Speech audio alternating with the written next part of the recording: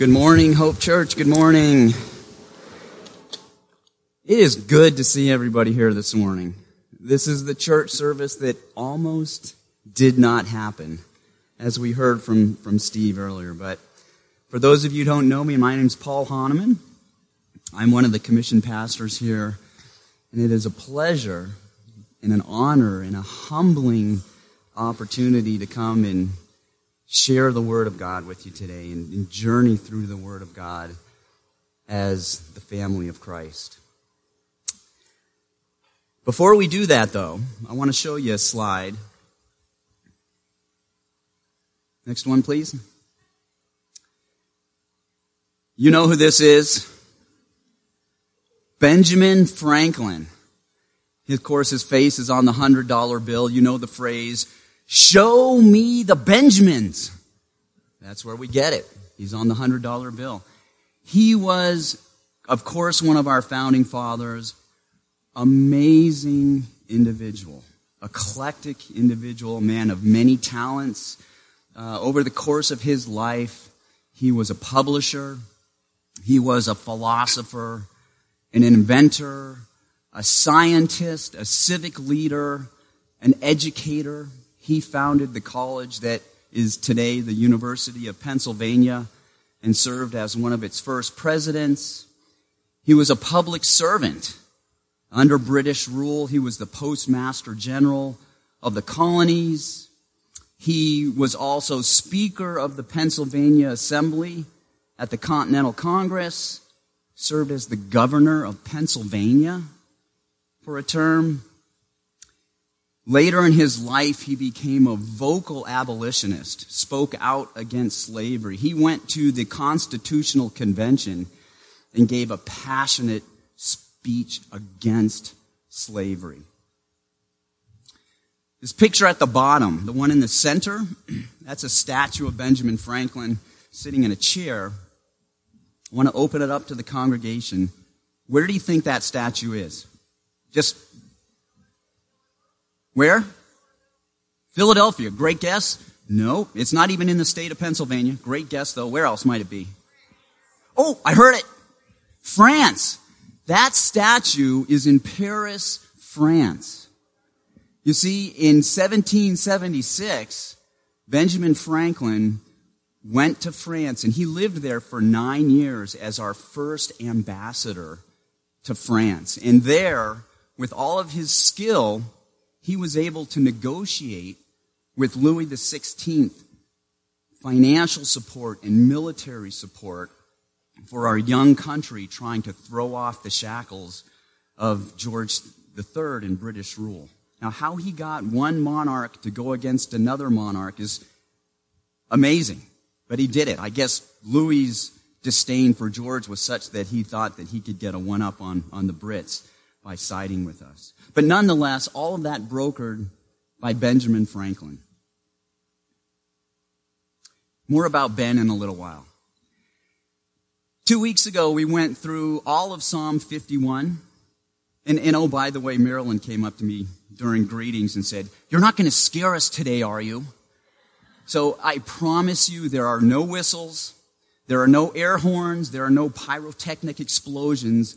There's nothing that is going to startle you today. Today we're going to spend the whole time in the Word of God. We're actually going to cover a lot of Scripture today.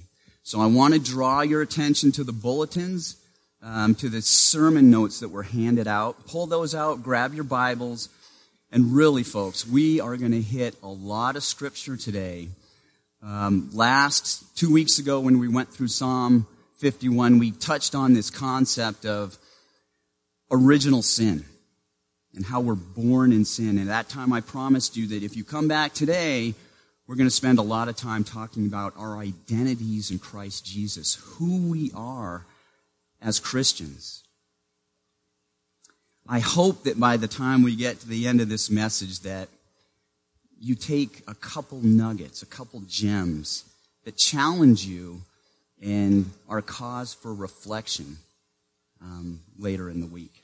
But before we look at our identities in Christ, let's look at some common universals among humankind. And let's go all the way back to the beginning in Genesis.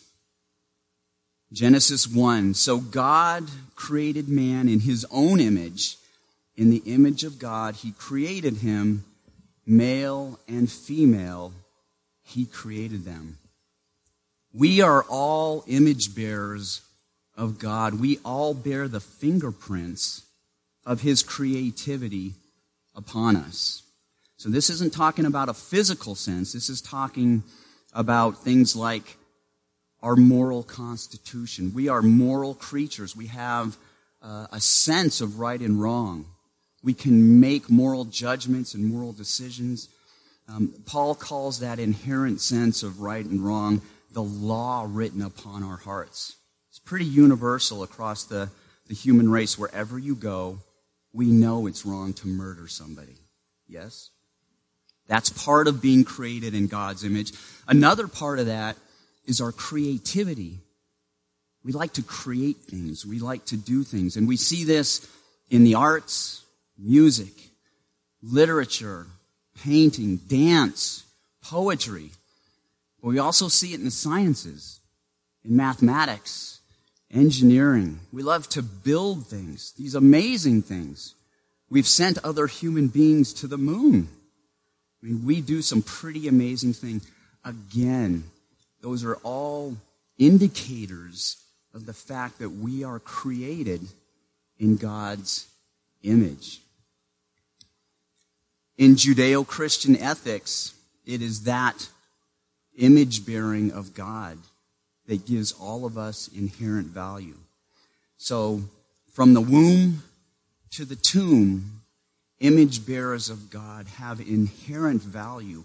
We have inherent value because God's fingerprints are upon us. And as such, we are to treat one another with respect. For this is God's work, that we bear his fingerprints. Going ahead a couple chapters in Genesis, we come up to the fall. And two of the biggest lies that were ever perpetrated upon the human race. In Genesis 3 we read, and this is Satan courting Eve. But the serpent said to the woman, here's lie number 1, you will surely not die. God already told them they would die. Then Satan goes on, for God knows that when you eat of it, your eyes will be opened. And here's lie number 2. And you will be like God, knowing good and evil. You will be like God. That is the root of pride. That is I'm the man. It's all about me. I decide what's right and wrong. I am going to do things that glorify myself. I am going to exercise my power over other people because it's all about me. That is the fault of you will be like God. As we saw a couple weeks ago, through that sin, death was handed down to all of humanity over the course of history. Death entered humanity at that point. That separated us from God. Paul wrote in Romans, for the wages of sin is death. Even in Romans 5, he went as far as to say that before we were Christians, we were enemies with God. Enemies. That's powerful, powerful language. So where are these paradoxes? We are created in God's image with inherent value. We have these amazing abilities and capacities. But yet we have this sin in this death problem that has to be dealt with. We can still do good, but when we stand in the presence of an infinitely holy and just God, one little sin forfeits us. God, because he is just, must judge that sin and execute judgment upon us. So we have a dilemma, and really God has a dilemma. He loves us. He wants to be in relationship with us, but he is a just and righteous judge, and because of who he is, he has to judge. He has to penalize that sin. So there's a little bit of a dilemma going on there. I did not read all of that verse from Romans chapter 6. Let me read the whole thing to you. For the wages of sin is death, but the free gift of God is eternal life in Christ Jesus our Lord. The free gift of God is eternal life in Christ Jesus our Lord. So how does that happen? What's the mechanism by which that happens? Well, first of all, Jesus had to come. The promised Messiah who was prophesied about from the beginning of the New Testament all the way through had to come. God incarnate, the perfect man, God himself donning human flesh and walking among us. And he loved us so much that he took our place on the cross. He died the death that we deserve. He incurred the judgment that we deserve. So he was our substitute. He substituted himself for us, that he could pay that penalty of God's, make up that sin deficit with God. That's how much Christ loved us. So how does that happen? How do we get that gift of eternal life, that free gift of eternal life? Well, let's look at John chapter 20, verses 30 and 31. Now Jesus did many other signs in the presence of the disciples, which are not written in this book. That book is John's Gospel in the New Testament. But these are written so that you may believe that Jesus is the Christ, the Son of God, and that by believing you may have life in his name. This is actually the thematic statement, the purpose statement of the entire Gospel of John. If you pull out your highlighter and start reading through the Gospel of John, and you highlight every time you come across the word believe, belief, belief, you're going to light up the pages of your Bible. This is the theme of John's Gospel.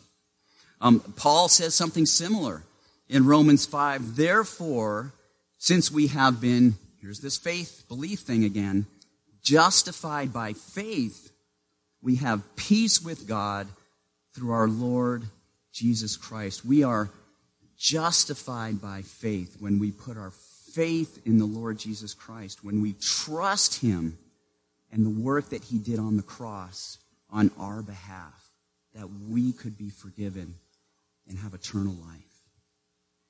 Being justified by faith means that we are made righteous in God's sight when we place our faith in Christ. So, when we place our faith in Christ, we move from death to life. We move from being enemies of God to having peace with God.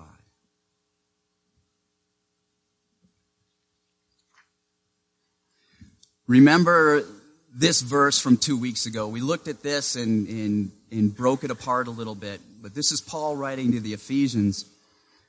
For by grace you have been saved, there it is again, through faith. And this, not of your own doing, it is the gift of God, not a result of works, so that no one may boast. For we are his workmanship, created in Christ Jesus for good works, which God prepared beforehand that we should walk in them. So a couple weeks ago, we talked about the fact that we often get it wrong. We think if we do good things, we're going to be in good standing in God's presence. But no. The Bible teaches just the opposite, that when we get right with God, we do good things because we're right with God. Okay, that's what Paul is saying in this passage. But here we find the first point of our identity in Christ Jesus. We are God's workmanship, created in Christ Jesus for good works. That's who you are as a Christian. Paul also brings us to our second point of identity in Christ. We are temples of the Holy Spirit. He wrote to the Corinthians, "Or do you not know that your body is a temple of the Holy Spirit within you, whom you have from God? You are not your own, for you were bought with a price." Bought with a price on the cross. That's Christ on the cross. You were bought with a price, so glorify God in your body. So when we place our faith in Christ and trust his work on the cross, accept his forgiveness, the Holy Spirit possesses us, takes residence in us, literally. And over time, the Holy Spirit starts gently teaching us, guiding us, leading us into those good works, but sanctifying us, making us more and more like God as the years and years pass. The Holy Spirit inside us will convict us. So when we fall into sin, the Holy Spirit will convict our hearts to make it right, to seek forgiveness as we journey down the road of sanctification with God. So that's the Holy Spirit. As Christians, you are a temple of the Holy Spirit. The third point, we are children of God and Abraham's offspring. Let's go back to the Gospel of John, but this time in the very famous first chapter of John. John wrote, "But all who did receive him, who believed in his name," there's that faith thing again, who believed in the name of Christ, he gave the right to become children of God, who were born not of blood, nor of the will of the flesh, nor of the will of man, but of God, born of the will of God. You are children of God, born of his will. Paul says something very similar in Galatians. He writes, "For in Christ Jesus, you are all sons of God." Ladies, that means you are daughters of God. Here it is again, through faith. You are all sons and daughters of God, through faith. "For as many of you as were baptized into Christ have put on Christ. There is neither Jew nor Greek. There is neither slave nor free. There is no male and female, for you are all one in Christ Jesus. And if you are Christ's, then you are Abraham's offspring, heirs according to promise." We are children of God. We are the sons and daughters of God. Jesus is the Son of God.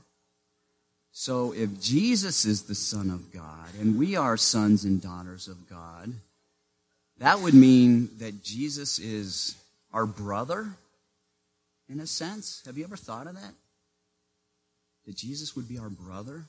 Something to ponder. Jesus, many times throughout Scripture, refers to his followers as his brothers, noting that kinship. What's this thing about Abraham's offspring and heirs according to the promise? That's a little strange. But let's dive into that a little bit. Remember who Abraham was? Right? He's the father, the first Hebrew patriarch called by God, ironically at a time when he didn't have any children and he was 100 years old, called by God to start this great nation. Well, over the course of many years, God revealed many promises, set up a covenant with Abraham. And that included many things. One was land. One was a descendant, a child.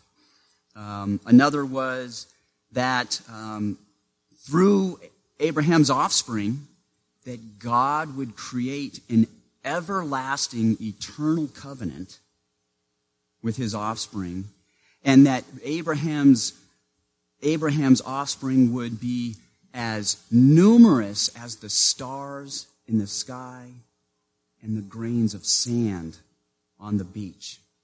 And he promised Abraham, through you, I will bless all the nations of the earth. All of the nations of the earth.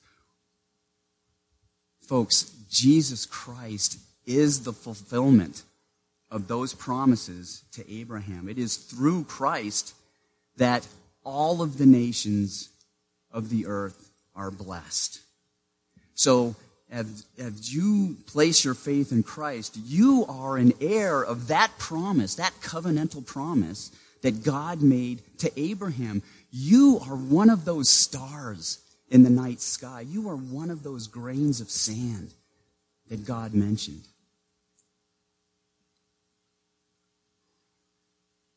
Point number 4, the Bible teaches that we are a new creation in Christ.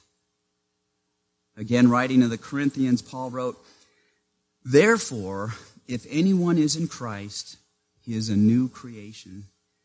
The old has passed away. Behold, the new has come." Growing up in Maine, in the small town where I lived, I was what the school district called a walker. That means that my parents' house is close enough to the school such that a bus didn't come through our neighborhood. I had to walk, between a quarter, half mile to school every day. That was a lot of fun in the winter with 3 feet of snow and 20 degrees and a 30-mile-an-hour wind whipping off the Atlantic Ocean. But our path to school went through this little forested area and then out into this big field before we got to the school. And in the springtime, when we walked through that field, there were milkweeds all over it. Milkweeds growing up out of the field. And on those milkweeds were monarch caterpillars. And we used to take those caterpillars and a handful of milkweeds and go home and put them into a jar and punch holes in the top so they could breathe and watch the caterpillars become chrysalis and then become these beautiful monarch butterflies. So let's say that I take one caterpillar and say his name is Fred. I take Fred and I put him in the jar. I watch him do his thing, and he spins his cocoon, and out of that chrysalis comes this beautiful butterfly. That's still Fred. In essence, Fred was the caterpillar. And in essence, Fred was the butterfly.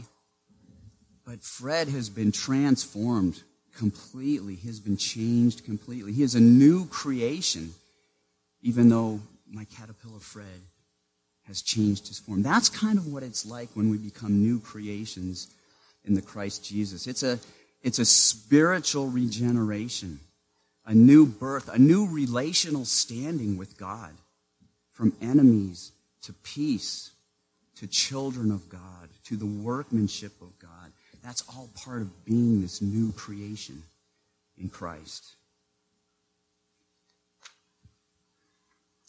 Finally, we are ambassadors for Christ.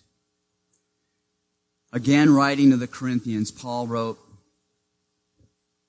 "All of this is from God, who through Christ reconciled us to himself and gave us the ministry of reconciliation.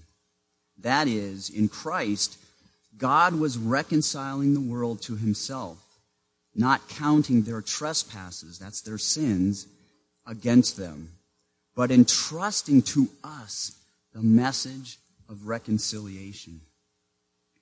Therefore, as ambassadors for Christ, God making his appeal through us, we implore you on behalf of Christ, be reconciled to God.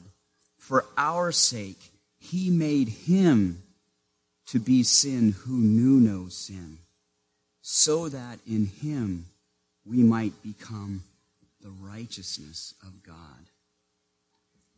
In Christ, we become the righteousness of God. That is amazing.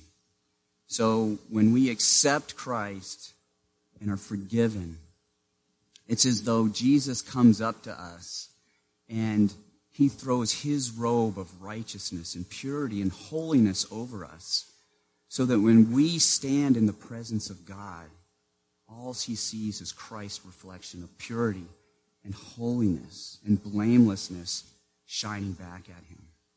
We become the righteousness of God.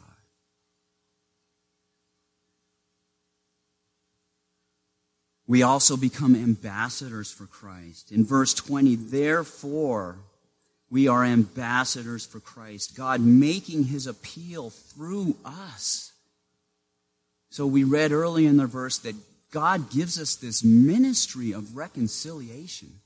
We have been reconciled with God. Our trespasses, our sins are not counted against us. And God gives us this ministry of reconciliation. All of you, those of you who are Christians, have this ministry of reconciliation. And as such, you are an ambassador for Christ. So Benjamin Franklin was our ambassador to France, pleading the case of the new colonies in North America. But as Christians, you are the ambassadors of Jesus to this dying and upside down, crazy world that is outside the doors of Hope Church. God has entrusted you with that message of reconciliation. That's just amazing. That is humbling and daunting to me, all at the same time.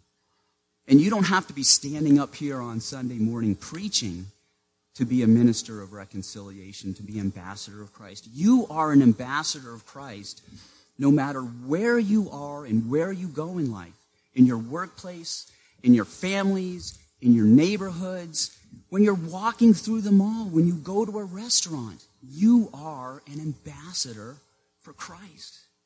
He's entrusted you with that message. Amazing stuff. Absolutely amazing.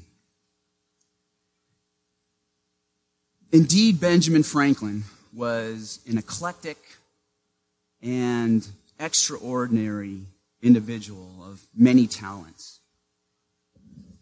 As we saw, he had many roles, many identities that he took on over the course of his life, from philosopher, publisher, writer, statesman, educator, ambassador, abolitionist, all these things that he took on.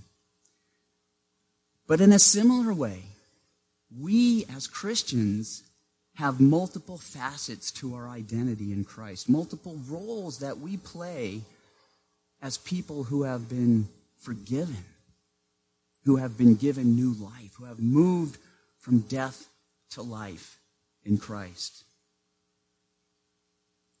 So today I ask you,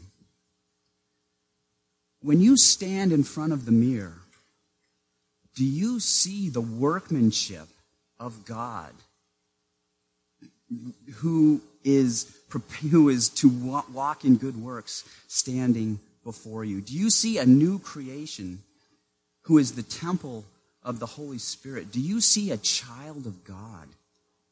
Do you see the offspring of Abraham? Do you see an heir of Abraham's covenantal promise?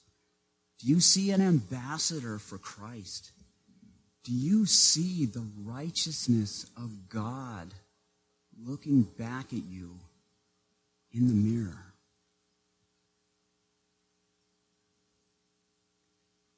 Perhaps you look into the mirror and you see somebody looking back at you who has never placed their trust in God, to whom all of this seems alien. And if that's you, I implore you, I appeal to you, put your trust in Christ.